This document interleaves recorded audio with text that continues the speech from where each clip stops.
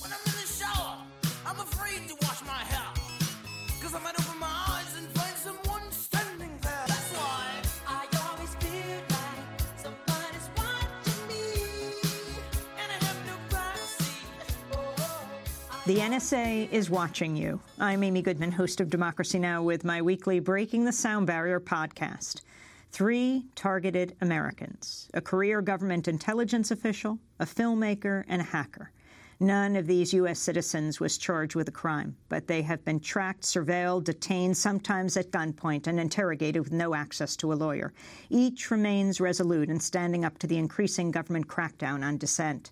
The intelligence official, William Binney. He worked for almost 40 years at the secretive National Security Agency, the NSA, the U.S. spy agency that dwarfs the CIA. He was technical director of the NSA's World Geopolitical and Military Analysis Reporting Group. He describes his job. I was the technical director of that group that basically looked at the world, so we looked at all the technical problems of in the world and see how we could solve collection, analysis, and reporting on military and geopolitical issues all around the world, every country in the world. So it was a rather large technical problem to tackle, but and one of the largest problems we thought we had was looking at the World Wide Web and all the ballooning and mushrooming communications in the world. And our ability to deal with that was diminishing over time, so I kind of referred to it as our inability to keep up with the rate of change. Throughout the 1990s, the NSA developed a massive eavesdropping system codenamed Thin Thread, which, Binney says, maintained crucial protections on the privacy of U.S. citizens demanded by the U.S. Constitution. After 9/11, all the wraps came off for NSA, and they decided to between the White House and NSA and CIA, they decided to eliminate the protections on U.S. citizens and collect on domestically. So they started collecting from a commercial, the one commercial company that I know of that participated, provided over 300, well, probably on the average about 320 million records of communications of a U.S. citizen to a U.S. citizen inside this country. As massive domestic spying became the norm, he resigned on October 31st, 2001. Along with several other NSA officials, Binney reported his concerns to Congress and to the Department of Defense.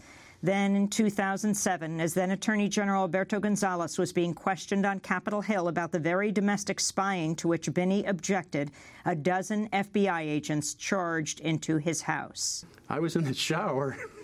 I was taking a shower, so my son answered the door, and they, of course, pushed him out of the way at gunpoint and came running upstairs and found me in the shower and came in and pointed a gun at me while I was, Pointed a gun at your head? Oh, yeah.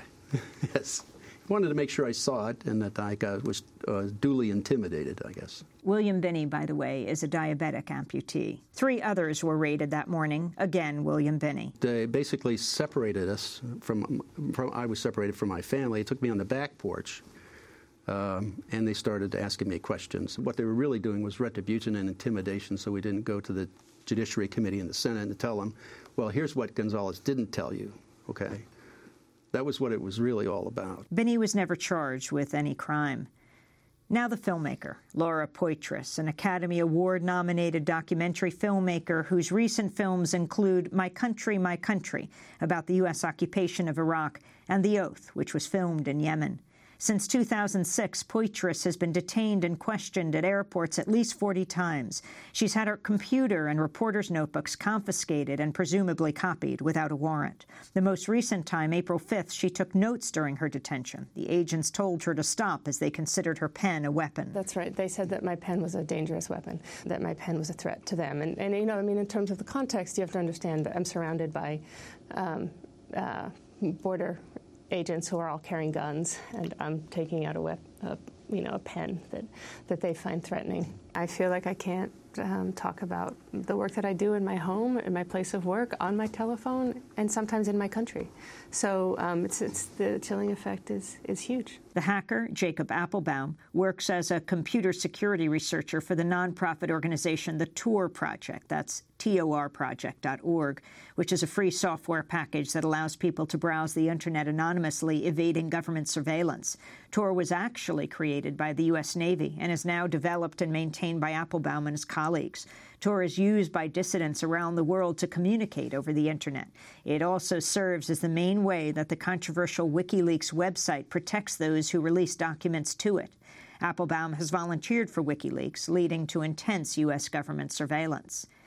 Applebaum spoke in place of Julian Assange, the WikiLeaks founder, at a conference called Hackers on Planet Earth, or HOPE, as people feared Assange would be arrested. Applebaum started his talk by saying, "Hello to all my friends and fans in domestic and international surveillance. I'm here today because I believe that we can make a better world. Julian, unfortunately, can't make it because we don't live in that better world." Jacob Applebaum has been detained at least a dozen times at airports. The first time I was actually detained by the Immigration's Customs Enforcement. I was put into a special room where they frisked me, put me up against the wall. One guy cupped me in a particularly uncomfortable way. Another one held my wrists. They took my cell phone. They took my laptop, but they gave it back. They were a little surprised it didn't have a hard drive. I guess that threw them for a loop. And then they interrogated me, denied me access to a lawyer.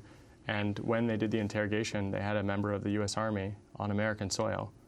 And they refused to let me go. They tried to, they tried their usual scare tactics. So they sort of implied that if I didn't make a deal with them, that I'd be sexually assaulted in prison, which is the thing that they do these days as a method of punitive punishment. And they, of course, suggest that would happen. Well, they say, computer hackers like to think they're all tough, but really when it comes down to it, you don't look like you're going to do so good in prison. They wanted to know about my political views. They wanted to know about my work in any capacity as a journalist, actually. The notion that I could be in some way associated with Julian, they wanted basically to know Julian Assange, the one and only. And they wanted essentially to ask me questions about the Iraq War, the Afghan War, what I thought politically. They didn't ask me anything about terrorism. They didn't ask me anything about smuggling or drugs or any of the customs things that you would expect customs to be doing. They didn't ask me if I had anything to declare about taxes, for example, or about importing things. They did it purely for political reasons and to intimidate me, denied me a lawyer. They gave me water, but refused me a bathroom, and to give you an idea about what they were doing. I asked William Binney if he believed the National Security Agency has copies of every email sent in the U.S. He replied, "I believe they have most of them, yes." Binney said 2 U.S. senators, Ron Wyden of Oregon and Mark Udall of Colorado, have expressed concern, but they have not spoken out.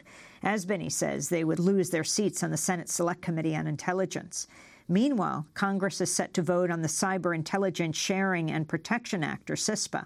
Proponents of Internet freedom are fighting the bill, which they say will legalize what the NSA is secretly doing already. Members of Congress, fond of quoting the country's founders, should recall these words of Benjamin Franklin before voting on CISPA.